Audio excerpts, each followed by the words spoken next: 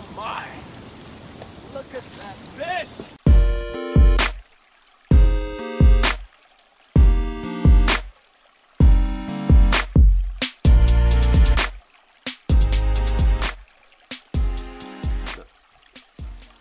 What's up, everybody? Welcome to the Smalley Talk podcast. This is your host, Josh Renko, and finally back with me.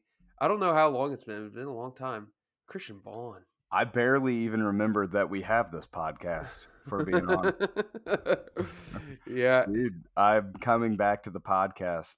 I returned triumphantly to Josh becoming an international celebrity, dude. Yeah.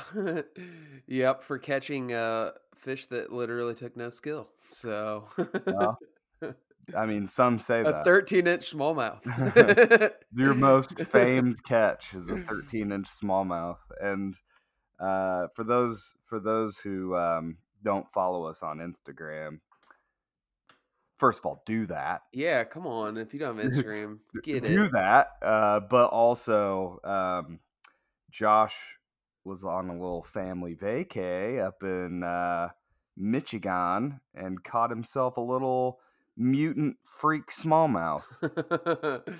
The biggest question, it's what is it called, Josh? What's the disease that this smallmouth? It's xanthism spelled with an X. That's the condition. So I guess you could say it was a xanthistic smallmouth. Ugh, gross. Did you get diarrhea after you touched it? Yeah, it was very polluted waters. Now, Like how close it is the was Muskegon? glowing. How close is the Muskegon to the Flint? Yeah, we're getting run off. You're getting right. I imagine after you touch that smallmouth, you're getting some runoff. Yeah. Hey, before we so- get too far into it, we got a beer review. And since you don't ever come see me and don't ever, come say hi, you are going to have to do yours the next episode. No, I've got one. It's Yeah. You're the Topo Chico. Topo Chico, baby. No, You ready? the boys. Oh, dude. So the boys over at Slaunch Doctor, it's Zach and Brad. They sent us over some Tennessee beer. And this one, Chris will like this one. It's got let's see if you can see that here. It's called the River Drifter. Dang, dude, that's cool. That's a cool can. Yeah, by Tennessee Brew Works. It's got a dude with a bunch of flies and lures in his hat. I almost think you should save that can because that is so cool. Yeah, well, they sent us 2 beers, actually. So they sent us this one, and then they literally sent us a can that's a quart. It's a quart of beer. That's what I'm talking about. Yeah. So they messaged us and said they expect to see you shotgun that during the podcast. Hey, don't tempt me. This is a little bit of the legend of. Well, let's just say I have at one point in my life, I bonged a 40-ounce of beer. It was malt liquor, but yeah, I bonged a 40-ounce one time. It was pretty. I thought my stomach was gonna explode, but I kept it down. I can imagine that probably wasn't a great experience. Well, it was pretty legendary for those standing around me. Paid the price. I walked into the restroom like it was no big deal and just was like standing in the bathroom, just like, it was I'm brutal. sure that was disgusting. Well, I'm gonna pop this bad boy. It's a hazy IPA. We don't have any fancy, tasting description on here, so we're just gonna have to go with it. See what we think. Pop off. So. Oh, there we go. That was a good one. That was a good one. So anyways, back to the story.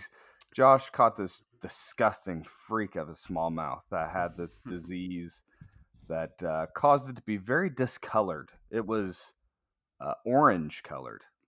It wasn't even like, when I initially caught it, for one, if you've ever fished the Muskegon River, you know that it's pretty diverse in its species because it's connected to Lake Michigan. So you get a lot of different species of trout. We've definitely, I don't think we've ever actually caught a brown trout out of there, but we had a monster follow last year. Mm-hmm. tons of like king salmon, caught a rainbow or two in there. It's got a lot of fish, different type of fish. Muskie. I saw a huge muskie when I was there last time. Caught some. We've both caught pike. So when I hooked this thing and I saw the gold immediately under the water, I thought to myself, like, whoa, what kind of species did I hook that is not a smallmouth? Right. And it hit a buzzbait. It was the first fish of the morning. It was like 5:30 in the morning. Danny and I just got on the jet and went on the trolling motor to the opposite side of the river where the house was, because we caught at least 2 fish on that bank every morning. It's like a good bank. Threw the buzzbait out. They were sipping on top, which was a really cool pattern. Sipped the buzzbait, saw the goldfish, and I'm like, whoa, what the heck is that? Must caught a trout. Pulled up, and it was very evident that this was a smallmouth, and I had no idea what it was. I didn't even realize how rare it was until I talked to some people, but I was like, I've never seen this. I've never Yeah, seen. I'd never seen it either. Yeah, I'd obviously never You caught sent it to one. me, and I was bewildered. I was like, Yeah, what am I seeing? What is this thing? It's crazy. So yeah. Well, that's what uh, I was kind of like, I was doing an interview today. A guy was asking about it, and I was like, honestly, dude, it was so early, and I was so tired. I was like, am I like dreaming still? Like, am I in the upside down? Like Ooh. what's going on? So, anyways, I had Danny take some pictures of it. I got a release video and a video of me holding it, so there was no No dispute, chicanery. because Right. clearly I knew people would say it's photoshopped, which it has happened. After about 500 comments I read through, I Yeah. finally found one that are like, oh, that's photoshopped, that's not a real fish. Surprisingly, the most common one was people being dead serious that it was That's not a beautiful. bass, it was a goldfish, and that Yeah. it was just because I was holding it like a bass is why it looked like a bass. Bunch of I was geniuses. Yeah. There's yeah, some I was like, they're like, well, how do you know it's a bass? He's just because he's holding it like that. And I'm like, oh my classic. lord, Yeah, yeah, that's just real good. Really high level of intellect coming along with that comment. But yeah, no, it's good yeah, stuff, man. It got picked up by Field and Stream. mhm. You've been interviewed by a couple of local news stations and stuff like that, which is it's wild that I mean, well, I guess I understand the confusion and why it's interesting. I mean, it is an interesting thing. I've never seen it before, so I get it. It's just Josh and I were talking today, and I was like, you could go out and catch the coveted 23-inch smallmouth, and probably nobody would really care. But you catch this little, you know, goldfish, and you hold it like a bass, and then everybody's interested. I So think part of that is it's kind of undeniable, right? It's so different that it's like, in even people's nature, they want to say like, "Oh, I've caught one like that before." It was funny. This guy's like, "Yeah, I caught one like that," and he like posted a picture on the thread, and it was like just this really light, like yellow smallmouth, and he got roasted. People were like, not even close. yeah, But like, you catch a 23-inch smallmouth, and a lot of people think, "Oh, well, I've done that before," when they really have not, done sure, that before. that's true. So there's some subjectivity of how special a fish it is when it comes to size, but when it comes to like a freaking neon orange smallmouth, it's kind of like, I can't deny that. That's pretty unique, pretty special. Yeah, I mean, it's definitely, of course, and this is a quotable statistic that I'm making up right now. It's a 1 in a million fish. I mean, it really is. Like, I mean, you think about all the fish that we've caught, and we've caught quite a few. All the guys that we know, all of their combined fish, all the fish that you see posted on the internet. I have never seen one before. So, I mean, it's an extraordinarily rare thing. Very, very interesting. The question that I think that all the listeners probably have right now is, did it taste any different? Yeah, I took a bite of it raw. Sashimi uh, style. yeah. I would have. I immediately did ask Josh. I was like, "So where are you gonna mount it?" Dude, tons of people were like, "Oh, I would have kept that and put it in an aquarium," and Sure. all kinds of stuff. Which after I caught it, I ended up catching my second 20 of the trip later on that morning, and honestly, I was way more excited about that than I was that orange one. It wasn't until after I got back and started like texting a couple of people and then Googling it, and I'm like, oh wow, this like there's not like any of these out there. There's like I saw one news article from 2018 on the Muskegon Mm-hmm. of a guy that had caught one, but it wasn't even near as like vibrant as the one I caught. It was like orange, but it didn't like that one I caught was like very, very bright orange. Yeah. Um, Pretty so cool, man. Pretty, it's cool. very cool. Go check out, if we've been talking about it for 10 minutes, but go check out our Instagram page, Smalley Talk Podcast, all one word on Instagram, and go check out. I think you posted it on a Chigan brand too, didn't you? Yeah, I posted on both. Go check It's it out. definitely the most famous thing that we're known for. So Yeah. I mean, yeah, And I'm gonna ride those coattails. you dude. definitely need to ride the coattails. We're gonna milk this orange smallmouth for a decade, dude. Dude, I mean, everybody's been asking, are you gonna get an orange smallmouth tattooed on your right arm? Yeah, I should. You're gonna become orange smallmouth guy. I am orange small. Well, it was really funny. So, and we can talk about this. This will be the last thing I say about it. I knew it was sort of getting like people were finding out about it because we did a survey on Sugar Creek, a shock survey with Dr. Sweeten, who's a former guest of this podcast. Friend of the show.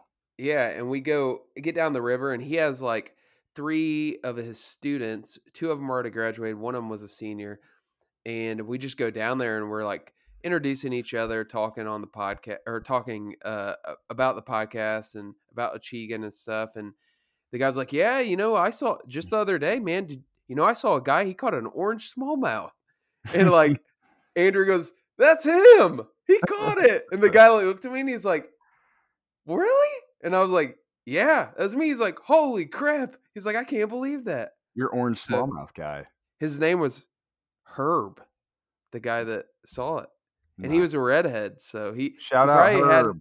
he probably had an affinity for orange smallmouth, same color as his hair. Shout out Herb. What's up, brother? He's just, to be fair to Herb, he's probably, his brain is fried. He's been on electroshock therapy for years. Dude, I'll talk about it. You can feel it.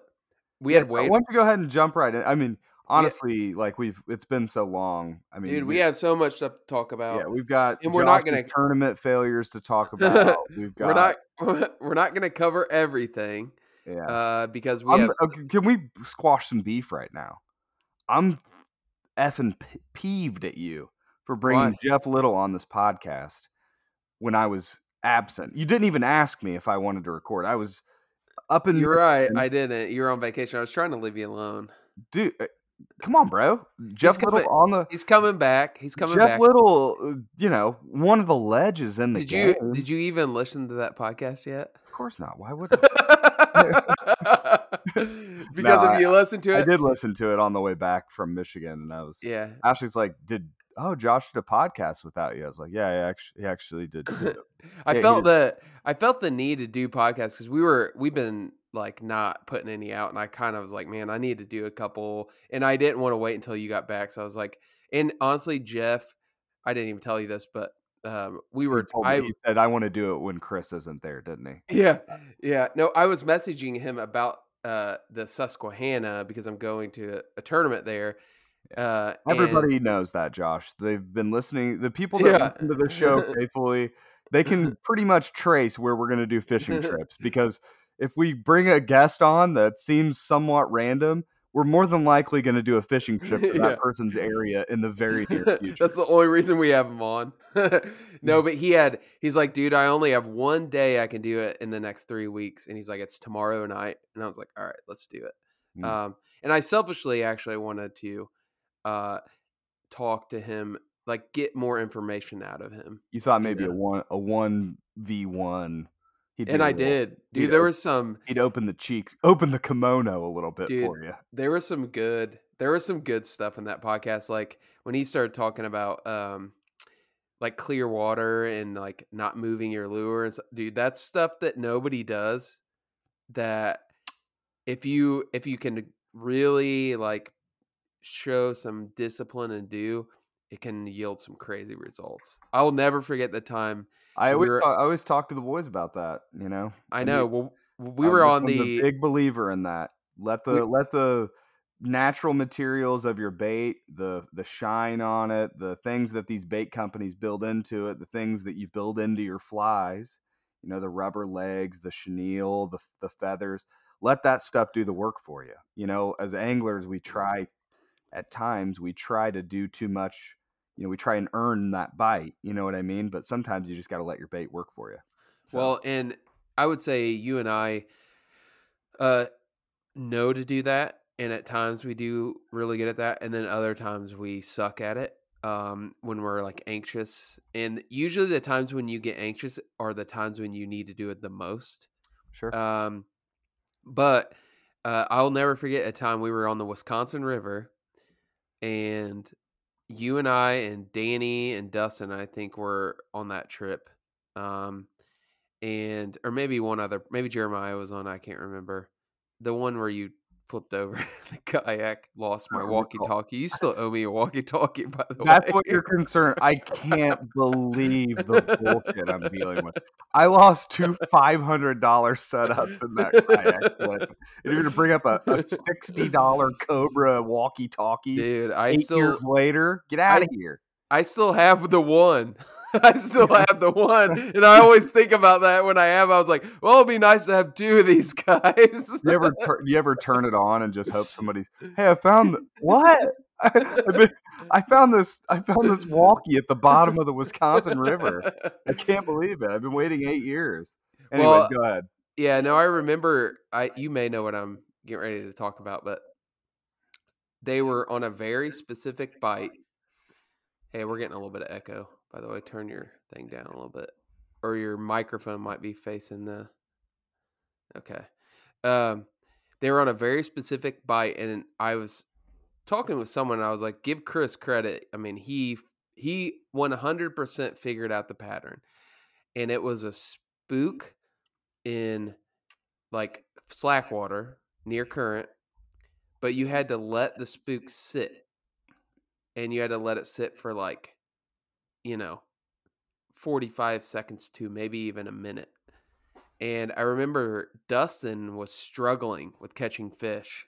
And Chris went over and was kind of showing him. And he couldn't get it. He wasn't getting it. And I remember watching, you said something like, yeah, I tried coaching Dustin or whatever. And he was not letting it sit long enough. And I went over to the next one and I did that. I let it sit. And it had we had those feathers in the back of them.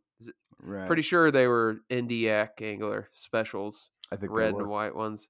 Yep. We let the feathers sit, dude, and it was you would just sit it there and not move it.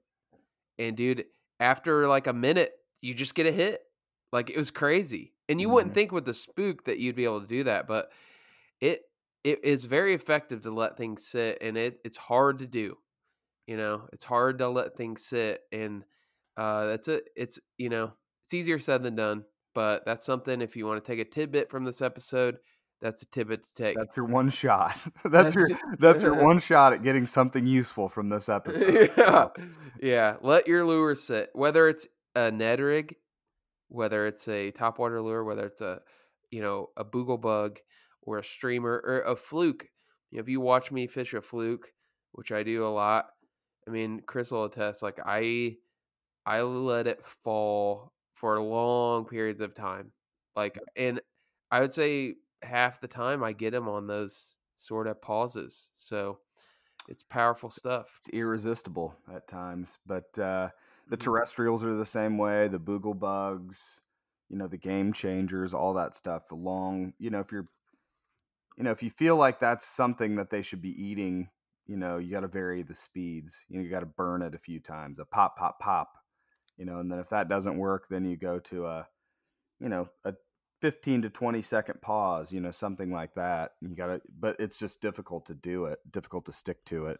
especially in a No. river where the rivers, unless you have someone on the oars, and it's hard to hold a position, in a specific area for that sometimes. Right. So it's challenging. It's not easy, and there's a reason why, it helps you catch more fish because a lot of people aren't willing to do it. So, Right. um, yeah, little tidbit. So, So, what's anyways, some? so get back to the what were you? Oh, you were getting ready to tell us about the your tournament, right? The tournament I'm going to fish, or the tournaments I did fish?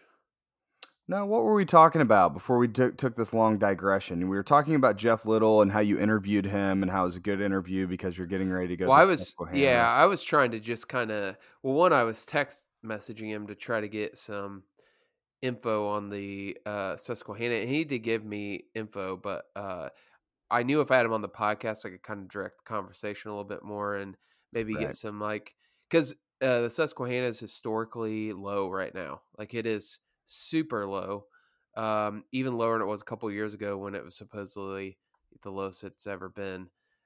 So it's going to be a lesson in low and clear fishing, which I think I'm pretty good at. So we'll see. We'll see what happens, but yeah, I got some little hacks I'm going to be doing during that tournament. I got 3 days to fish to practice. So You gonna head. take your new kayak, the Hobie? Oh yeah, yeah. Got it. A couple things rigged up on it. I got a couple more to do. Really simple stuff. Got a bow anchor, and you know. Dude, you're going with a wild ass crew out to the Susquehanna too. I'm Oh, I know. I'm stoked to hear the stories from the crew. I think it's gonna be a wild ride. It is So going to be a wild ride. I would say it should be fun though, man. I mean, a lot of times when we go fishing, like especially you and I, we're sort of responsible for organizing and yeah, there's a more than just going fishing. We got a lot on our shoulders, like planning and stuff. This one, man, it's like pretty much solo for me. I'm taking all my own stuff. I'm driving up there by myself, and I'm going to have 5 days of unadulterated just fishing, right. and it's going to be fun. I haven't done this kind of trip in a while, so When are you going? I'm leaving Tuesday. Probably leave in the morning. Wow. I'm gonna see if I can catch the dusk bite on Tuesday if I get out there quick enough. But for sure, I'm So fishing. Deneau, Cravens, Ryan Van Tyne, who else Brad is going? Oswalt Brad Oswalt, and huge Christina Fisher fan. because her Uh, name's Christine, but not eh, Christina. oh, whatever. I uh, should know that, but I don't. But who's the other one? Andy Knott Andy. Not. Oh yeah, Andy's a great guy. Yeah, Andy's a great fisherman too. So and you have good. I think Indiana's going to be well represented. Those are some good. You got some good boys headed out on that. I Headed out think on so. that. Well, Ryan Van Tyne's what, from like West Virginia or something? he's from Pennsylvania, Is he? So like you got a good crew different of part. Indiana guys going out to represent. So Yeah, I did a wet boy get together thing. I don't know how many people's going now, but there was like 25 or 30 people that were signed up to go. It's at a Dockside Willie's. So if you didn't see that on Facebook, Thursday 8 o'clock, Dockside Willie's, just a bunch of wet boys getting wet. So bring your chacos, bring your chacos and stickers. It's gonna be it's basically a Magic the Gathering or Juggalo type event for wet boys, where you could just exchange stickers and awkwardly stand there and make small talk while all so wearing chacos. So it's gonna be sick. so I I I was gonna put something on there about like to like be provocative. I was gonna be like whoever Well, can I'm in favor of you being I said provocative. whoever I was like gonna put like whoever beats me in arm wrestling gets free beer. That's what I Oh, was gonna. hell yeah, bitch. That's what I was gonna put because I haven't been beat in arm wrestling as an adult. So, and then I was You're looking through. talking about southpaw, right? Only left hands? No, I do right hand. I go oppo. So, uh, Damn. no, I was looking on the list, and there's a guy going that was a former UFC heavyweight, and I was like, well, I'm glad I didn't put that out there because I would at least been buying one beer. I think you should put it back out there, and then you should, anytime you sit down to really throw down, you should turn your hat backwards. But Yeah. that's just an homage to Sly. So I think you were gonna talk a little bit about the fish survey that you did on Sugar Creek too, with Dr. Yes, Sweeten. we've done several fishing trips since then, so we'll talk about those. But yeah, we did a fish survey just a couple days ago. It was on Tuesday, and basically, our podcast centered around Jerry Sweeten removing a dam on Sugar Creek in Crawfordsville, and kind of the way they do that is prior to the dam removal, they do a survey of all the fish upstream and downstream of the dam. And then after they remove the dam, they do that same survey. That's And episode 93. If you guys want to go back and listen to the episode. and they compare the two. Turn your volume down, dude. I'm getting an echo there. So when he was on our podcast the last time, he had mentioned to Chris and I, like, hey, I'm going to be doing a shock survey. If you guys want to come, you have an open invite. And our buddy Andrew Reuter is an ecologist out in that part of the state, and he ended up getting in touch with him. I don't know if he ran into him or what, but he basically did the survey, and Chris couldn't go because I think this was like a couple days after he got back from vacation. Yeah, mediation that morning. Yeah, so we went and basically did the survey, and all it is they sometimes they'll have a boat. This time they had a little almost like a tote, like a big sled looking thing, and it has like a gas motor in it and a bucket, for all the fish you get. And then hooked up to the motor is some kind of generator that puts an electric current into the water, and there's like these poles these guys hold, and they shock the water, and everything in the vicinity of it, theoretically will turn up, and Andrew and I were netting the fish. That was what the thing was. And initially I was like, oh yeah, this is going to be like pretty quick. It was not quick. And it was actually a lot of work. I was wearing waders in 90-degree weather. Because you couldn't not wear waders, because as soon as your skin touched the water, it would get you. And basically we netted fish for like 6 hours, and we went upstream and downstream. We kind of zigzagged the river to get a full representation of all the fish. It was really cool. I will say that Sugar Creek is a very healthy fishery, especially for Indiana. Even compared to some streams out west, it's really healthy from like a biodiversity standpoint. There's a lot of like smaller species of fish that I did not know the names of, and I did not know how to identify them or anything. And now I know quite a bit about it. I will say the most prevalent bait fish in that river is the spotted shiner. So if you're and that's like probably a 10-to-1 ratio. Like that's what's in there. There's a little hint for the wet boys out there Yeah. listening in. Spotted shiners are very, very prevalent, and I would say they average anywhere from the biggest one we saw was maybe 3 inches long to like an inch long. So pretty small. Shocked up some smallmouth, a lot of young first-year smallmouth, which I'm pretty sure we had a good spawn this year because there was a lot of first-year smallmouth. Okay. And in a little tidbit, Here's how you can tell if it's a first-year smallmouth. They call them tri-tails. I did not know this. But the tail of the smallmouth is 3 distinct colors. It's clear, brown, and yellow. And it's like almost like it looks like they painted it that way. But that's how, if a smallmouth's tail is just 3 distinct colors, that's a first-year smallmouth. First year meaning that they were born like 2 months ago, or first year meaning they were born like a year and 2 months ago? Like 2 months ago. Oh, interesting. Okay. Yeah. So these are Yeah. tiny little guys. They're like, a couple inches long.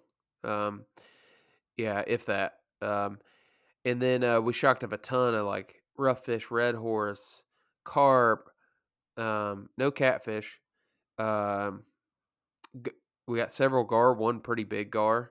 It was weird. Some of the like more mature fish you could tell, besides the like carp and stuff, they like were hip to the game. Like you could see them spook, and they were saying it's actually good to have a little bit of mud on the water because the fish don't hear you coming. And it was so clear and low that, I mean, just think about how close you can really get to a big smallmouth when you're just even floating down the river. right. It's pretty tough. I think it would be tough to get within 10 feet, of a big smallmouth. Yeah. So we shocked up. There was like a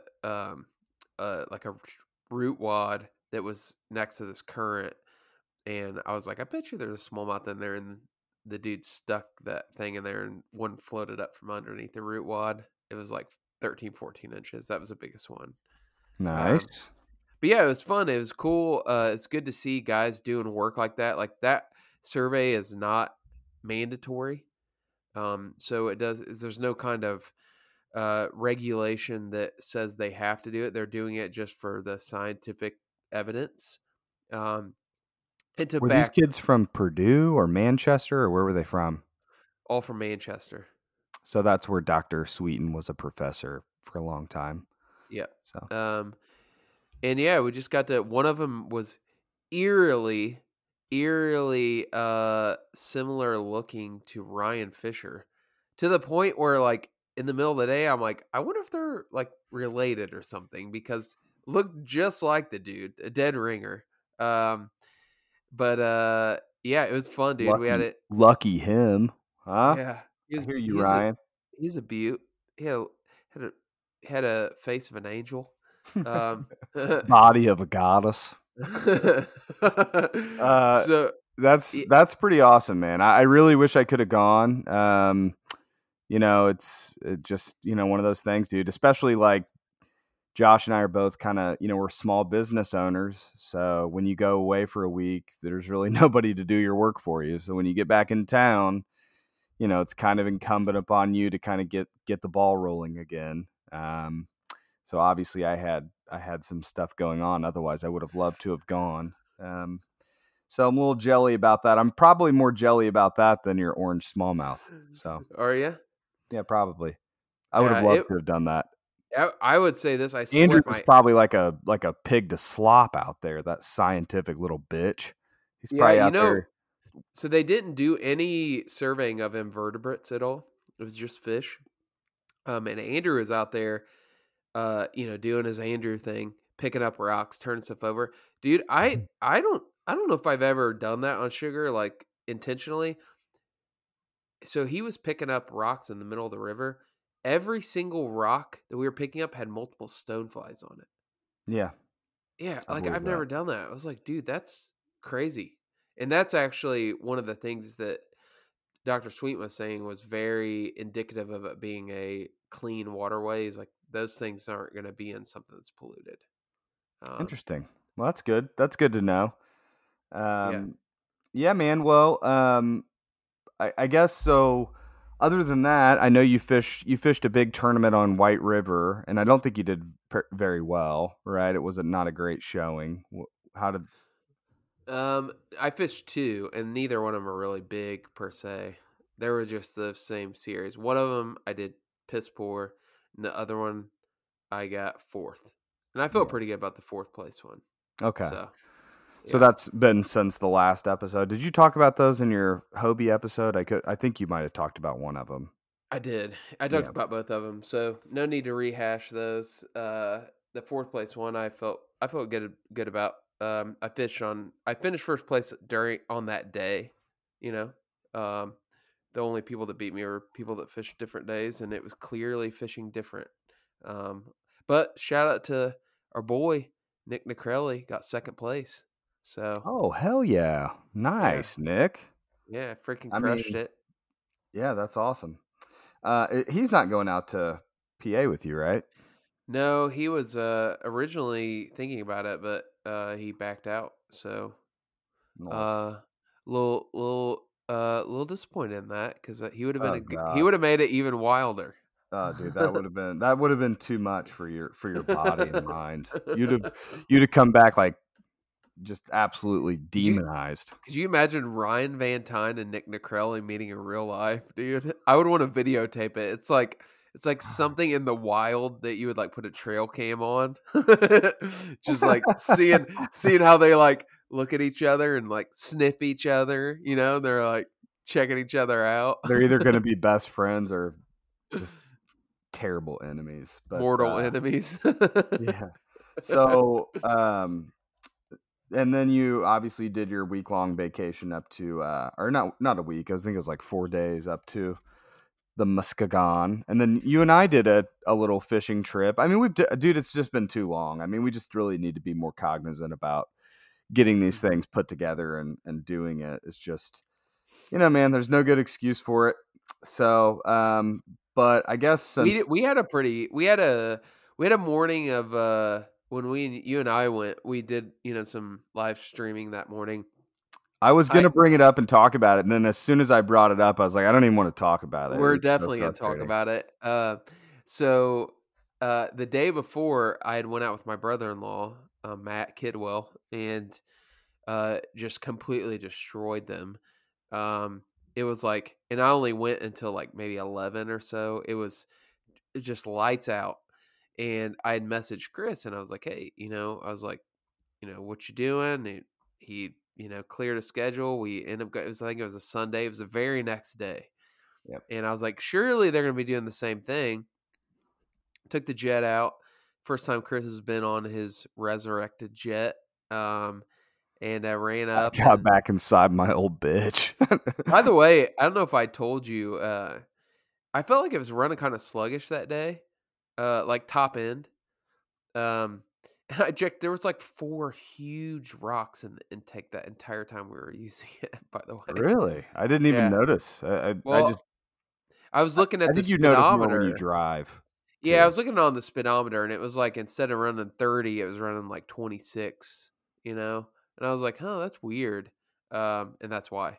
Um, so anyways, yeah, we got out there, and the day before, caught some in the morning real early on topwater, and some fluke. Fluke was king that day.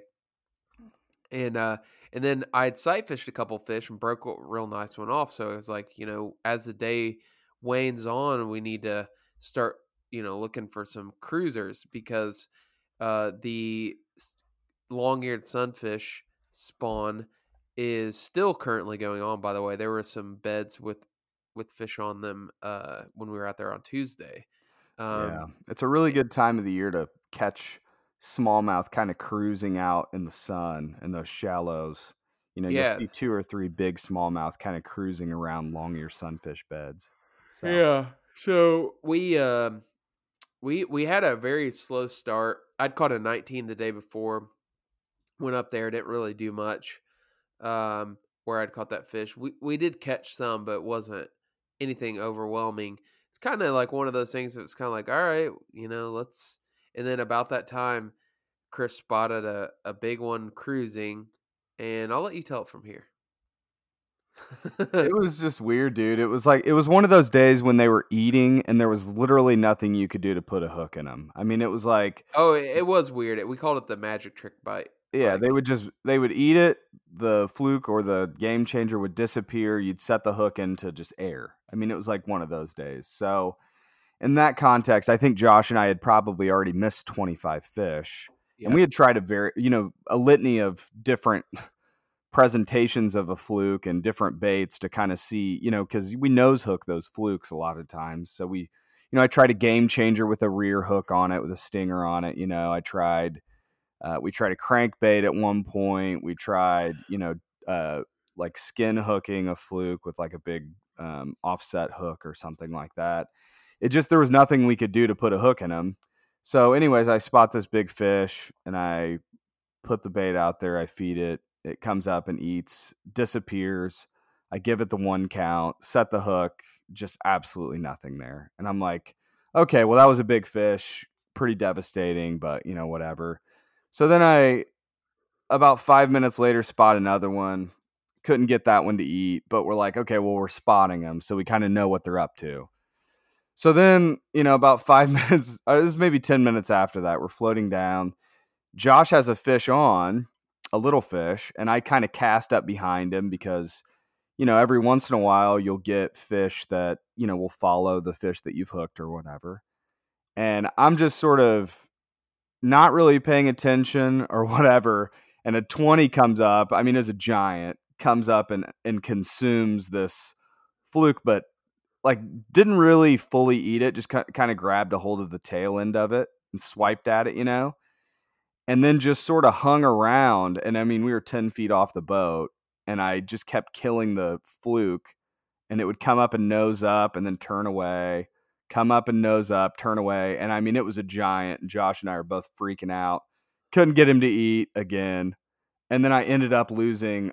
I missed another fish that was easily 19 to 20 inches about 5 minutes after that. So I was a pretty salty dog by the end of the day. I mean, that was about when we called our quits. That was about when we called her. Yeah. Cause I mean, there was nothing we could do to put a hook in them. I mean, we were getting a lot of eats, just not a lot of connections, So anyways, that was kind of that. And then the next week Josh left and he was gone to the Muskegon, which I think by all accounts was a great, we love that river. It's a great river, but Josh caught, did you catch 220s, several 18s, few 19s? Yeah. Aside from catching that orange smallmouth, it was awesome trip. And we did kind of one of those things. It was a family vacation, cool cabin right on the river.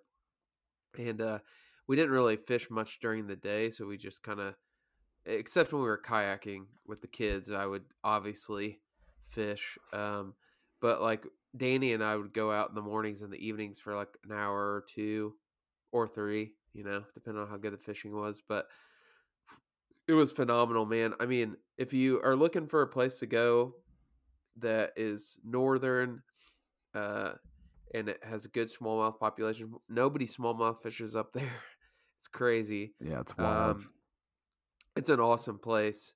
Around Newaygo is where we go. So, yeah, had a great time. Topwater bite galore. Caught a bunch on a fluke and kind of a wake bait presentation. But dude, it was just one of those trips. I'm like, man, I wish I was here, like really doing some hardcore fishing. But I got enough out of my system, that I was satisfied. It felt good. Like I said, caught multiple 18s, 220s, and a shit ton of 17s. Ton of 17s. Yeah. And they're strong up there too, man. They're very, very strong. But and then so the week after Josh got back, I went up and with the family, we went up to Lake Huron. We did like a week-long trip up on Thunder Bay. And Thunder Bay, I don't know if people aren't familiar with it. It's kind of known for shipwrecks. So it's like, I think that there are like 200 shipwrecks right there, like in that area. So it's kind of an interesting area. They're like, it's on the northeast part of Michigan.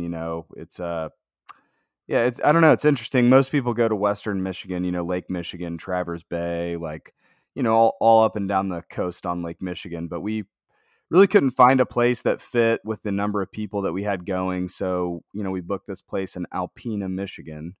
Highly recommend it. It was really cool. It's actually kind of known as like a brown trout fishery, like out in the bay. They have like a brown trout tournament up there. And anyways, the people were great. It's not super touristy. So it was kind of just like a small town feel, but they had like just enough like tourist stuff that it made it interesting and cool, and there's always stuff to do. But in the way of fishing, the Lake Huron in that area, it's known for shipwrecks. So obviously the lake can get pretty rough and stays pretty rough.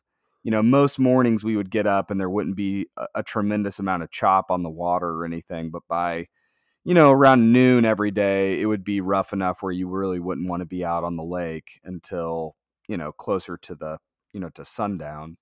But most mornings we got up, did some fishing. It was tough to figure out. Most of the area around Thunder Bay is kind of, pretty desolate. It's not a ton of cover, that kind of thing. But there are like shallow flats, which contribute to the number of shipwrecks. It'll get up, you'll go from 30 to 40 feet, and then there'll be, flat that's maybe a quarter mile long that'll be 6 feet deep.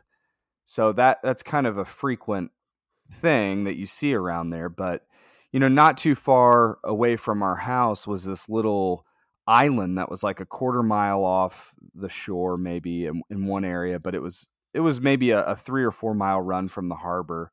And again, zero bass fishermen the entire week. But anyways, we pull up on Grass Island and it's just filled with birds. I mean, there are probably like 10,000 seagulls that make their nest on this little island. So, that was kind of cool. We pulled up immediately and we saw a seagull eating another seagull, which was disturbing. But anyways, so we start fishing, all kinds of carp out there. I mean, just like we started seeing fish right away. And we kind of quickly figured out that like there just weren't a lot of smallmouth up in the shallows. Like I think if we were going to be really successful out there, we were going to have to find like 15 to 20 feet of water and just, sort of find isolated boulders and fish those out.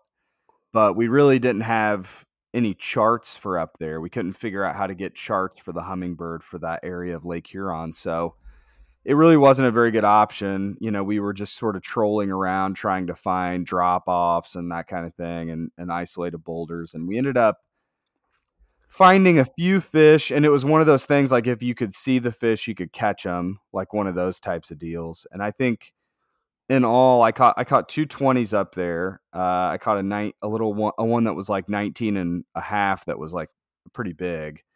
And then I caught, several 18s. Danny caught several 18s.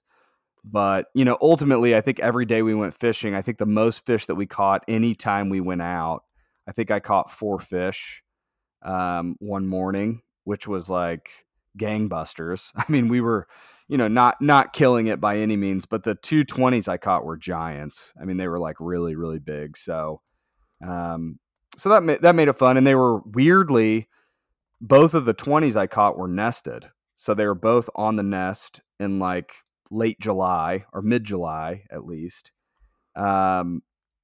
Just guarding their nest, in probably 6 to 7 feet of water. So what was the water temperature there?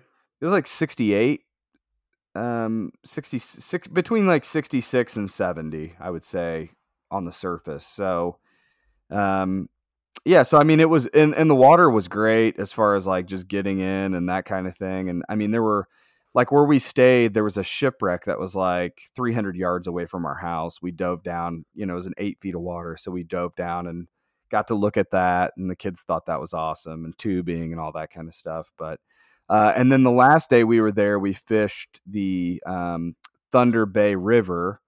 So there's a wildlife sanctuary there in Alpena, which it's like a no wake zone, which was very cool. There were like deer and loons and all kinds of animals and stuff around there, and we kind of motored upstream a good ways until we found a spot where the current started again. And we caught a lot of fish that day, but I think probably 30 or 40, but nothing very big. So anyways, it wasn't a tremendous fishing trip by any means, but it was fun. It was different. And if you find yourself in northeastern Michigan, on Lake Huron, it's certainly possible to go out there and, catch smallmouth. And yeah, it was fun. So yeah, that's cool. It's so it sounds like Traverse Bay was better fishery overall? Well, Right. just just based on the two That's what I'm areas saying. of those. Yeah, I mean, I'm sure that there are lake areas in Lake Huron that are phenomenal. It's just, it wasn't really, in the cards for where we were staying, and it was a family vacation. So, if I wanted to fish every day, I better not have been gone until noon every day, or whatever. So, um, but yeah, that particular area, that Thunder Bay area, I mean, there were fish. I mean, I'm sure that somebody who fished it all the time or had, a better concept for lake smallmouth fishing could probably have gone out there and done just fine. It's just with my skill set, I think we were in the limited amount of data that we had regarding depth and that kind of thing. I think we were pretty limited. Um, yeah, Hmm. it was cool though. It was, I think it was, anytime I do those types of trips where I'm like, it's something very foreign to me, and I don't know the area at all. I don't have any intel on it or anything like that. To go out there and be able to kind of somewhat figure it out and catch a few big fish, I mean, they're 20s, 220 inchers I caught that week. So to be able to go out there and do that and figure them out, I always find that to be, pretty rewarding. So yeah, it was fun. Yeah. So while we're on this topic a little bit, I wanted to give a shout out to I have no idea how to pronounce this dude's last name. Jay Prescott. He was the dude that won the Bassmaster tournament on the St. Lawrence River. Oh, dude, Um, he's been waiting for this shout out. yeah. He's been waiting for this shout out for months. Well, we could probably get him on the podcast. We should try. I mean, it's very relevant to smallmouth. I mean, he had the biggest, 4-day total of smallmouth, 102.4 pounds of smallmouth. Crazy, just nuts. They averaged over 5 pounds, which is just insane to think about. I watched that on Sunday. I'd send it to Chris. I don't know how much you watched it, but I watched um, some of it, yeah. yeah, I was cleaning the house and stuff, but I had it like on my phone and on my laptop. I was watching it, and it was pretty wild. I mean, those guys were catching so many 4-pound smallmouth, dude. And they were catching those 4-pound smallmouth like and throwing them back and not even weighing them or anything. It was absolutely insane. Um, it was weird though because it made me realize how hard it is to come by those like real big ones. And when we've gone up to the upper Mississippi, same thing, right? You're like, yeah, there's all these huge smallmouth, but like those 20s and 21s are pretty rare. Yeah. 21s are really rare. Um, For sure. but Um, uh, but yeah, it's cool. It's a yeah, lot of congrats. That was a big that every year they do that tournament near Thousand Islands. It makes me like yeah. a little curious about it. Yeah, for Um, sure. Lake fishing's not our thing per se, but I think it's definitely interesting. I could definitely find myself doing it a few times a year. It's be pretty fun. so we do have some reviews on the podcast. Wanted to Oh, hit those up. I saw one in particular. Yeah, I mean, we Let don't me. have to read them, but no, we got one. This one's from I'm Allergic to Avocados. It's called These Guys Get It. Listening to this podcast is like having an ice cold orange Faygo on a hot summer day. All the meanwhile, your wife cranked up that ICP from 6 to 9 on the AM FM radio. Oh my god. It's refreshing, insightful, and it is a pure delight to listen to. 10 out of 10 every time.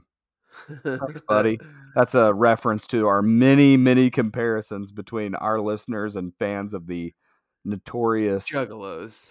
ICP, Insane Clown Posse. All right, this one is called. This one's from Fishin' Midwest 933.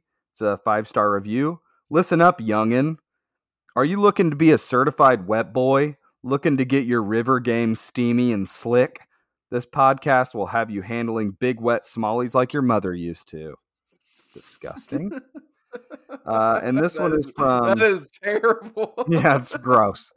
But, I'm not going to just read this. I'm not going to not read it. You know, especially Yeah, right you after have to read review it. where guys comparing our listeners to juggalos. We true to form. We come back in true juggalo form, and yeah, pretty gross. All right, this one is from CNHFCVGHG. I'm sure that stands for something. He's probably laughing his ass off about it right now. It's the title is Respectfully Mediocre, so it's a good start. That's a we should put that on our podcast on our bio page. It's Respectfully Mediocre. All We right, got here 5 we go. out of 5 on that, though. I'm pretty It sure. is a 5 out of 5. Josh is mid classic gear fisherman fishing for clout. His brand is all right. Ordered one of those wet boy shirts and my nips immediately tore 2 holes in it. Hashtag big nip energy. Chris Vaughn, a legend, a true class act. He commands the podcast, keeping his lesser co-host in line. Tight lines, if you will. Great podcast, long-time listener, first-time caller. Oh my gosh. Can't imagine who did that review. I don't know, probably a dear friend of mine who senses my desperation. But no, anything new in your box, brah? Oh, dude, I got a ton of stuff here. I Oh rated wait, this podcast for the time being is brought to you by River Rat USA. Drift the rat.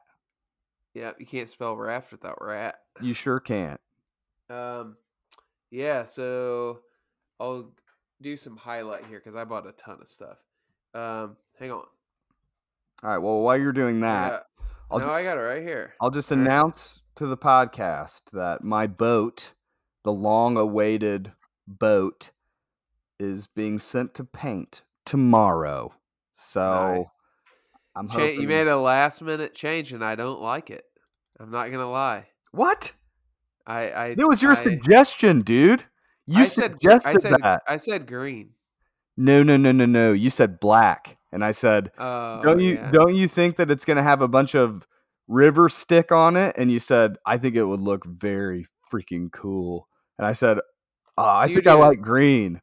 You're doing gray. Flash forward 6 months later, and I'm just like, I just want my fishing bro to think my boat looks cool. Well, I thought didn't you say you were gonna do your gray, like a charcoal? No, I said it's gonna be a black exterior and a dark. Oh, I thought it was gray for some reason. I sent you a picture. I think black. If I could pick one color to paint my boat, it'd be black. I think it'll look sick. So yeah, I thought it was gray though. Nope. I thought. Oh yeah, maybe I was just looking at the wrong thing. I like it, buddy. It's gonna be sick. We got to come up with a good nickname for her. Oh my lord, I can't believe you just said that, dude. Oh my god.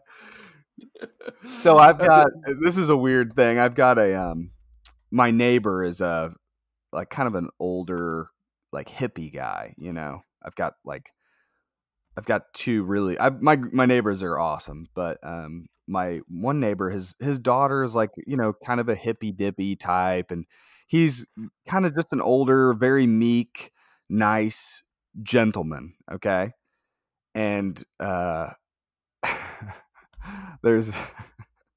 we got back from vacation, and this particular neighbor of mine was helping feed our cat.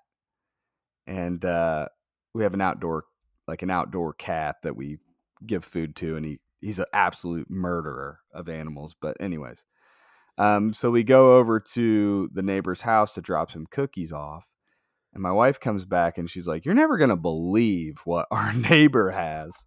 You know, those like lawn jockey things with like the little lantern that are terribly racist little things. I was wondering where this is going. She's like, he's got one. I'm like, you gotta be kidding me. I like had to. It was like one of these weird things. She's like, no, it's like a center. Like I don't ever go over to his house or anything, but she's like, yeah, it's like right by the front door. I'm like, oh my god, you believe that? I mean, I people just don't know. I guess probably, but yeah, I don't know. I don't know what made me think of that. Oh, but anyways, he knows. Yeah, that's the worst. Yeah, that's the thing. Like, does he? I hope not. hope it's in ignorance. I don't know. So So you got the Black Beast coming. there we go. Uh, There we go. That's better. you got the Black Beast coming. There we go. Then what else? You get anything else? I heard you boys ran out of Ned rigs, like a bunch of rooks up there. Like, what the hell? Like, We did have to make several runs to Dunham Sports, and here's the thing, like, I looked up the town where we were going, and I'm like, oh, there are like 5 bait shops in the town. So like I really didn't make any like effort to go buy gear because I was like, I'll just get whatever I need up there. Failing to realize that like nobody bass fishes up there. So I went in there and there's like a bunch of planer boards and like walleye shit. I don't even know what they're up to. really? So, yeah, I mean, we made do. We found some stuff that worked, but yeah, not ideal. I would have, because of the depth of the water, I would have loved to have just had like a whole box filled with like 1/4 ounce jig heads, but I just didn't have it. So, Well, I bought a bunch of stuff in my box, but I would say this is probably one of the highlights. I found some discontinued live target crawls, and if you can see that, so this is it's gonna ooh, be a little Susky killer right a little there, old bud. school. All right. Yeah, yeah. So Well, those are Jeff, still the lipped ones. Those are those truly discontinued? yeah, they are. So the reason I bought these is because Jeff Little literally said they're the most effective crankbait on the Susky, bar none. Period. Like no question about it. I mean, they're tremendously effective everywhere. They are. Their live target crawls are awesome, and I bought a couple more wake baits on eBay that I found while I was at it. So I have some Nice. crawl wake baits. And I have, and by the way, that's on that tournament, that last tournament I got 4th in. Every one of them came on a crawl wake bait, every single keeper. So they were hammering it, at least in the morning. Nice. But yeah, I bought a bunch of stuff, but we're not going to go over all that because I have way too much crap. Spent way too much money on it. I mean, So. I have a bunch of new tackle too, but yeah, it's just not worth getting into. I've got, yeah, just some, other little knickknacks coming along, but Yeah, I'm excited for your boat. me too, man. Yeah. I'm very excited about it. So, Be doing some double jet trips here in the near future. So, yeah, that's be true. fun. And you guys are releasing your new T-shirt tomorrow, right? Oh, by the way, you can still go buy Smalley Talk podcast T-shirts from Kind of. We Okay. have like not very many left. We have like maybe like 3 short sleeve left, and then we have like 5 or 6 long sleeve, but they're like weird sizes, like Thank you small.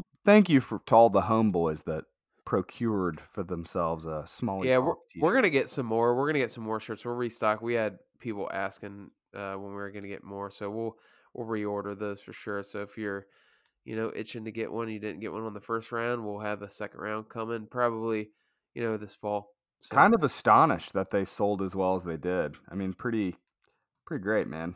Appreciate Wet Boy, you guys. don't be doubting the Wet Boy Nation, dude. They show out, I'll dude. never do it again. I'll never And doubt you again. and a decent chunk of those proceeds are going towards the podcast, so we can,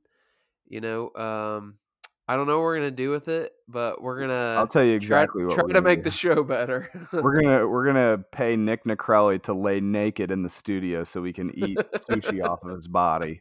That's what we're gonna do with it. You would do that for free, dude. I guarantee you. All right. Well, man, let's do this again. Let's do one soon. We'll do one maybe next week. I'm going fishing on Sunday. Well, I'll be And, back from the Susquehanna, so we'll definitely have to do one. I mean, am going to do a when you hoist that trophy up above your head, just look out at the audience and point a single finger at the camera, and that will be directed towards our listeners. I'll probably do a Susquehanna Hobie preview episode if I have time. And if you want to join, you can, but it's going to be kayak fishing related, so don't know if you'll be game for that. But other than that, yeah, we'll do one when I get back and talk about if I met my lofty expectations for myself and represented the podcast well. So What's your goal? Like if you had to put you've a already asked me this. oh well, I'm sorry. Oh, for heaven's sakes, it's my podcast and yours. I can ask you a question multiple times. Let's hear. Things have changed. You've got some intel now. You've got your live targets. I can feel that you're filling up with blood a little bit, so to speak. You're getting a little ready for this. So what's your target here? What are you thinking? You know what My the water conditions are going to be. ultimately, top 5 is my goal. Man, lofty. Yeah, top 5. But I would say top 10%. I wouldn't be disgusted with myself if I did top 20. So top 20, and that's their cutoff for payout. So if I cash a check of any kind, I'll be able to sleep at night. Okay. But I think, it's hard to say, man. I will say the one thing that kind of gives me a little bit of doubt. There's a lot of local guys out there that know that river, but I will also have 3 days to fish it. And I feel like if you put me on any river for 3 days so I can establish a good pattern, I will find some fish. But it's going to take, it will for sure take over 90 inches per day. It's a 2-day tournament. So probably like 92, 93 inches a day to win it. And if you average that out, that's a pretty freaking tall order. So, we'll see, man. I mean, I know there's a ton of talking with Jeff and watching videos, a ton of those 17 to 17 and a half inch smallmouth. So those are not going to do it. You're going to have to get 18s and 19s, and probably if I don't catch 2 20s at least during the tournament, I'm probably not going to be top 5. So, that's the goal. So we'll see. I have some very strategic plans about how I'm going to go about it, but it might all blow up in my face in practice, and I might not. None of it will work, but I have a plan. So we'll see. That's half the battle, but the plan, being adjust the plan. You know what I mean?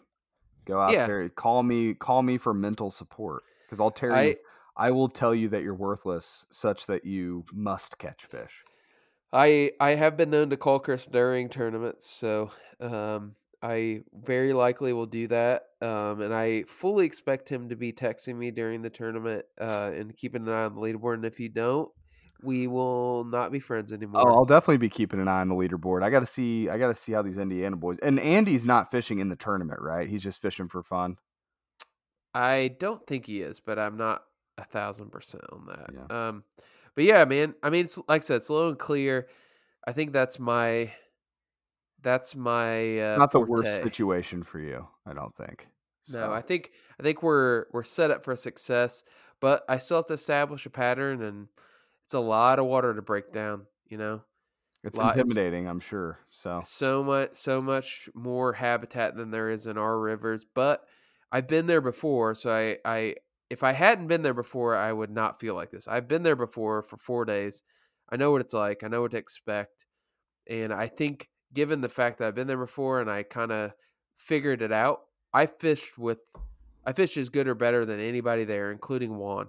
And I felt pretty good about it when I left. I was like, yeah, I can hang with these guys that are pretty seasoned fishermen. And there was also other guys that weren't, great river guys that I smoked. So I felt pretty good about that trip 4 years ago. Different conditions. I think better conditions for what I do. We'll see. So, Well, we're rooting for you. All right. Well, thanks everybody for listening. And as always, free the fighter. free the fighter.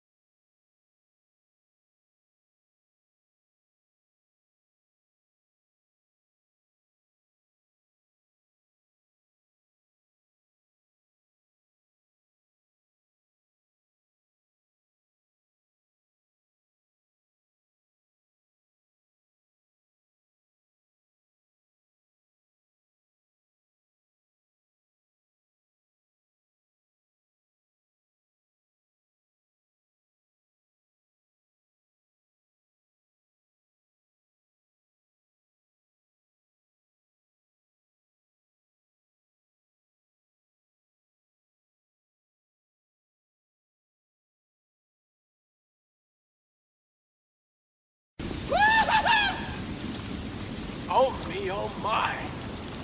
Look at that fish!